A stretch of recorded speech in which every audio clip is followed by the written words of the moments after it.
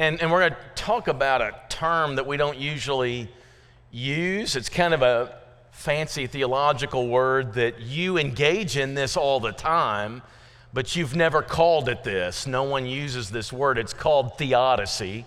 It's a word that means the attempt to explain what God is doing in the world, especially when bad things happen. You're trying to explain what God's doing. And we do this all the time. And really, when you look at it and you think there's a word for that, it's called you're being an idiot to think that you can explain what God is doing. And yet, God does give us the word to understand Him a little bit, a theodicy. The most famous theodicy anywhere is the book of Job, where Job goes trying to figure out what is going on right now in my world, right? There's bad things happening to me and I don't know why, and he attempts to explain it. And so tonight, this passage we're going to look at, we're going to learn some things about God that might be a little disconcerting, but then overall is pretty amazing. Some things about our God that are narratively explained here. They're explained in different parts of Scripture, but it's narratively brought out in this story. He's revealing some things about Himself and about us and about sin and how God works. So, as was read a moment ago, we start in verse 7. But you know before this, David had sinned in chapter 11 with Bathsheba, killing Uriah and others, and then covering it up for a while. And then Nathan comes to him with this story. And it's a story about David, but he says these are characters by another name. And so David doesn't realize he's indicting himself when he indicts this person. But you know this, Nathan said to David, you are the man in this story that you've just critiqued and called guilty. And here's what he starts saying, I anointed you king over Israel. This sounds a lot like Psalm 103. Praise the Lord, O my soul, all my inmost being, praise His holy name. Praise the Lord, O my soul, and forget not all His benefits. And he starts lining all the things God has done. Forgives all your sins, heals all your diseases, redeems your life from the pit, crowns you with love and compassion, satisfies your desires with good things, renews your youth like the eagles. All these amazing things God does for us, right? Well, God starts doing that with David. I anointed you king over Israel. I delivered you from Saul. I gave you your master's position and all your wives, right? I gave you the house of Israel and Judah. And if that wasn't enough for you, look at that, I would have given you much more. You know what he's saying? If that wasn't enough women for you, David, I'd have given you more. Seriously, God's like, I would have given you more. Why have you despised the word of the Lord to do what's evil? You know what evil is? There's a lot of forms of evil. We think evil as Hitler. We think evil as someone who murders or assaults a person. We think of evil as the lowest of the low. You know what God considers evil? Someone who's not grateful for what God has done for them. When you take His blessings and you don't give a moment's thought of giving gratitude and thanksgiving to God, He says, I consider that despising the word of the Lord. I consider that evil. It's gross. And I'm thinking, because I didn't send you a thank you note? Come on, right? That's right. This sounds much like a parent with a kid. I give a roof over your house and I put food on the table and I do, and and you just disrespect and you spit in my face. That's how God feels about this.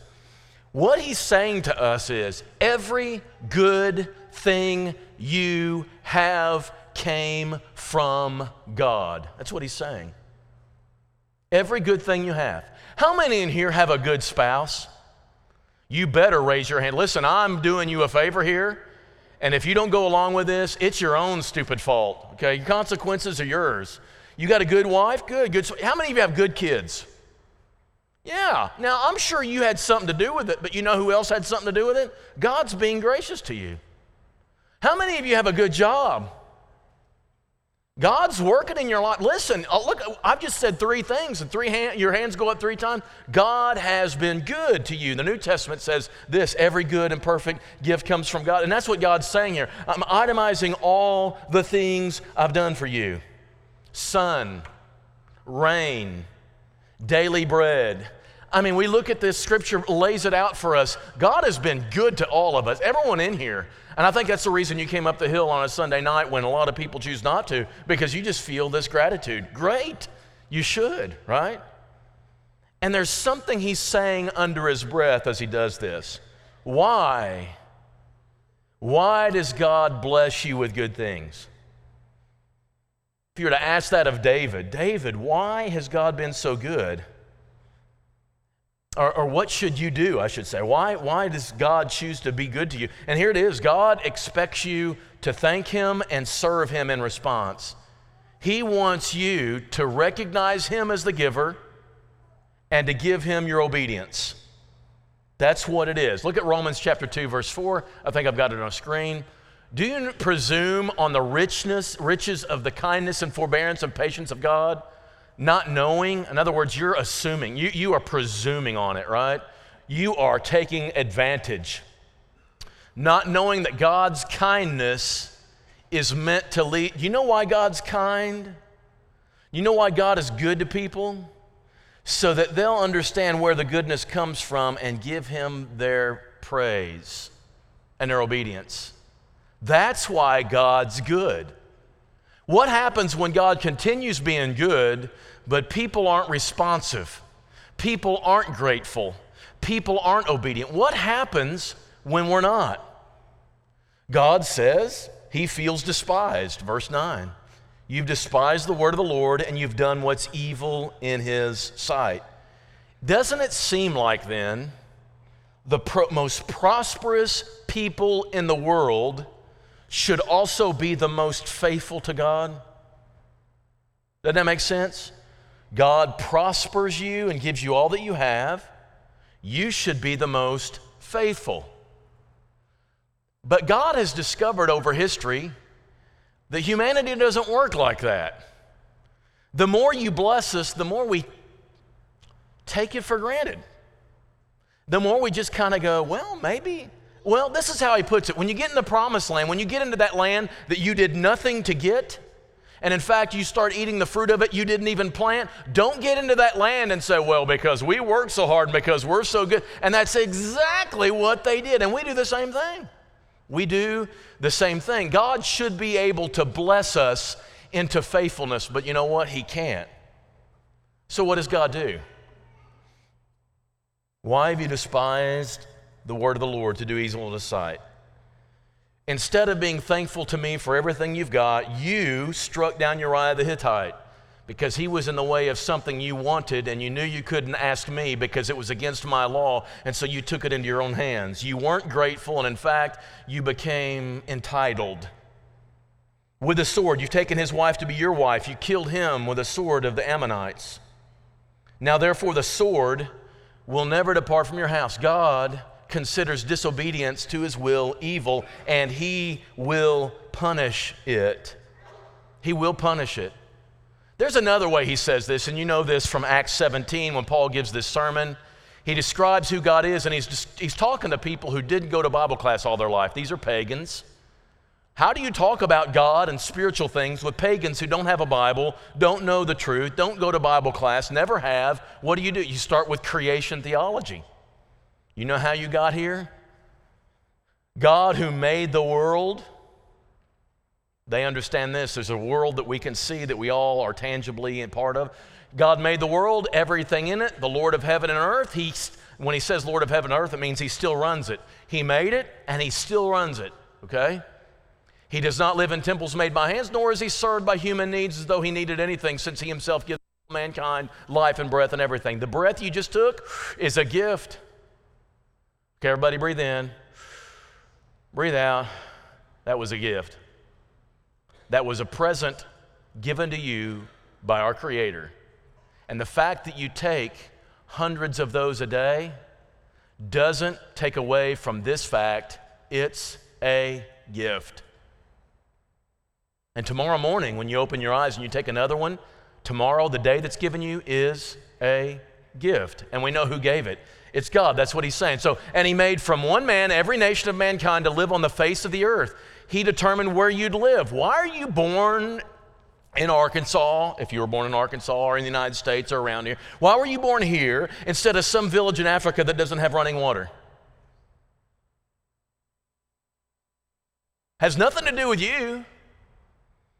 Take all your brain power and your intellect and all the wonderful skills you have and put you in some Aboriginal village in Australia, and you're just another person trying to survive in a desolate place. And the reason you're here is because that's where God put you.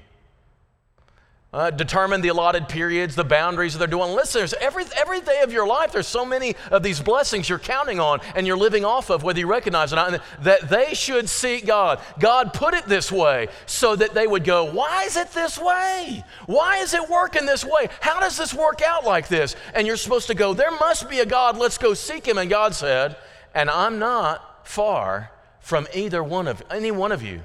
I'm keeping myself just out of the shadows, just into the shadows that you can't see me. So you'll go looking for me, and I'll help you. I'll let you find me. Come on, Amua, come on. He's like the Easter egg guy, right? Hey, there's an egg over here. I'm over here. I'm over here. I'm over here. Come look and come look. And if you look at all, if you go seeking at all from the blessings you have and you wonder, why am I so blessed? God says, if you want to find the blesser, he's just a little behind the blessing. And he wants you to come looking for him. And he wants you to find him and have a relationship. And when you don't, you're despising him. You're not really being faithful to the blessing itself. You've despised me and taken the wife of Uriah the Hittite to be your wife. Thus says the Lord then. Punishment comes then, y'all. When we don't, God punishes disobedience. This, I began to wonder, is God prescribing this? I hope this makes sense. Is God prescribing this, or is he just describing what will happen? Does that make sense? Is God entering the story, making bad things happen as punishment, or is he just letting the bad things that would naturally happen flow? Which is he doing? And God can do both. God's known for both. But in this story, as we read it, listen to the fact that God actually enters the story. Thus says the Lord, behold, verse 11, I will raise up evil against you out of your own house. God's gonna make sure this happens. This is not descriptive, this is prescriptive. God is going to make it happen. Now, I will take your wives before your eyes, give them to your neighbor, and he shall lie with your wives in the sight of the sun, for you did this secretly. I will do this thing in front of everybody before the sun. S-U-N. I'm going to make sure you suffer, David, for despising me, a God who punishes. David said to Nathan, I have sinned against the Lord. Now, he's forgiven. We'll pass over that for just a second. We're going to save that to the end. That's the good news of the story, right? You will be forgiven. But verse 14, nevertheless, because by this deed you have utterly scorned the Lord, the child who is born to you as a result of your sins shall die. And Nathan went to the house. God punishes disobedience. This is a hard one, and this gets really ugly because of the next line. And the Lord afflicted the child that Uriah's wife bore to David. He became sick. David starts praying and fasting. David's appealing to God in every way that he can. He already knows the announcement's been made, the child will die, but that doesn't stop David from appealing to God with every fiber of his being to change his mind about it. The servants are alarmed about how David is responding to this. He's not eating, he's just being despondent all day long, right? And this goes like for a long time, and then finally the child dies. And they're afraid to tell him because, man, if it was that bad, he's going to kill himself when this is over. But David knows, he discerns from their actions, this baby has died. And he gets up and he cleans himself off and he starts to eat and he gets back to living. And that's the famous line that we'll hear at funerals every once in a while. I can't go to him. He can't come to me. I can't save him, but I can go to him one day. That's a beautiful line about children, but it's a disturbing thing. God reaches into the life of this child and takes his life because of what David did. Does that disturb anybody? I want to keep God at arm's length. I'd love to. Sort of like Job's kids were killed. We know, but God let Satan do his thing, so God wasn't really directly involved. He just allowed it, yada, yada, yada. I don't see a difference personally. But in this story, God's on the hook. God is on the hook. He takes the life of an innocent child to punish a guilty man. That is so hard to grasp. Did he do that with the firstborn of Egypt? He did. There are a few other cases like this in Scripture, kind of rare, but this one just directly comes out and says it. And it's really hard to hear this. It's just strange, but it's just the way that is right there. But I'm going to say this. I'm going to update this because we're talking about the nature of God here. Does God punish like this today? Be careful how you answer. Does God punish like this today? And here's my first answer wants to be like this. No. Because his punishment on sin was Jesus on the cross. This is God's total view of and treatment of and punishment of all sin of all time, and he puts it on Jesus. And the reason that is so ugly and so nasty, and it has to be so public and so visible, and it has to be so clear that God's doing this, that God's back behind this, is because God has taken out all of punishment for sin on Jesus on this cross. And therefore, he does not have to punish you that way. There's a lot of truth to this one. But I have to pause,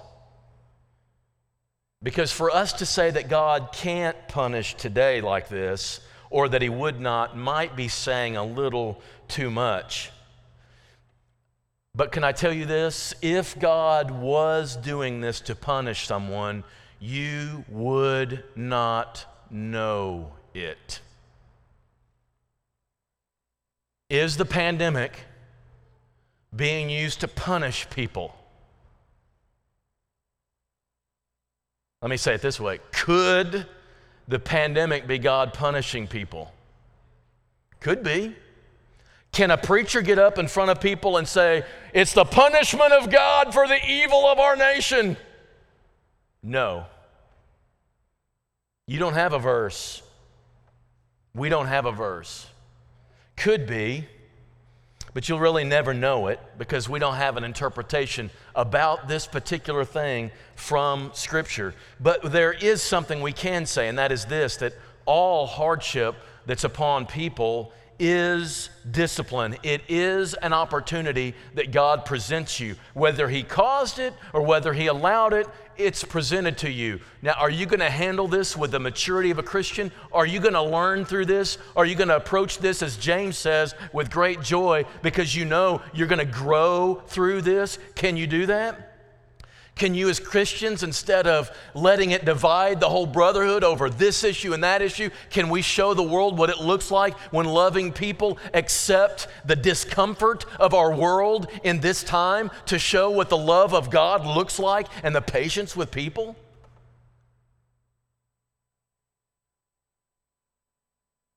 What would Jesus do if he was going through a pandemic? That's what the church should look like. So use our experiences, even the tragic ones, to lean into God, trust him more, and become more like him. God does discipline those he loves. Discipline is not punishment. Discipline is growth and maturing. And I believe we can say one more thing about this, that there are consequences to sins that goes beyond the spiritual ones. We will sin and God will forgive us, but listen, there are still consequences we have to bear. There's still all sorts of sides to this thing that you have to suffer through. It unleashes some things that we never intended, and maybe we didn't even see them as involved. But you know what? That sin unleashes this stuff. And while God forgives us through Christ, He doesn't erase those things. Those still have to take their toll on us. I don't like any of that, but does God still punish today? He disciplines for sure. And yet there's one thing a little more. There's one thing even more shocking than this, and it's on the positive side. God puts away sin when it's confessed. Puts it away. Verse 13, David said to Nathan, I have sinned against the Lord. And Nathan said to David, the Lord also has put away your sin. You won't die.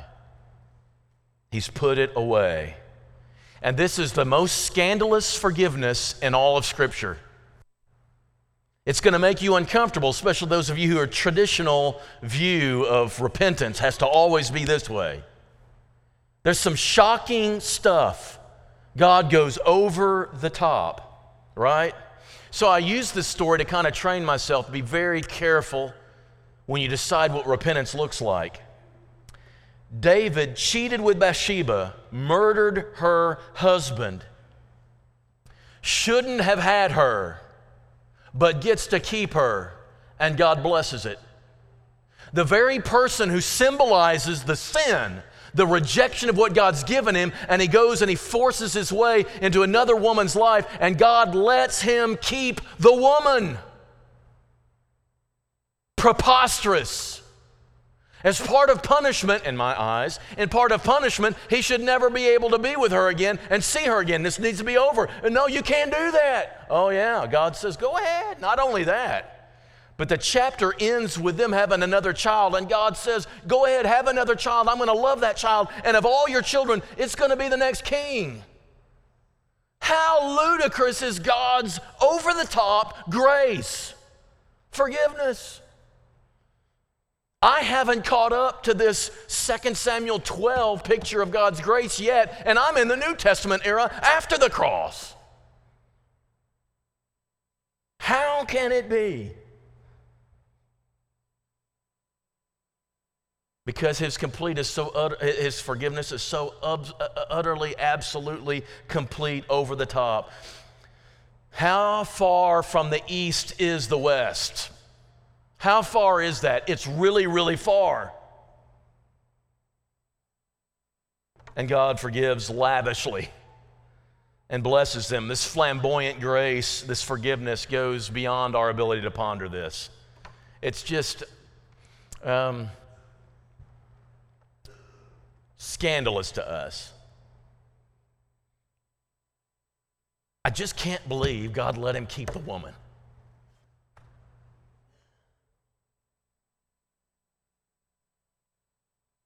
And I can't believe I'm still standing with the sins I've committed. That's how gracious He is. I think what all of these messages say is that God is so totally serious about us. He wants us to reach the fullest potential He created us with. He designed us in His own pattern. He's the prototype. And He created us for this highest position, right? To govern the creation. And Romans 8 says, He hasn't given up on that yet.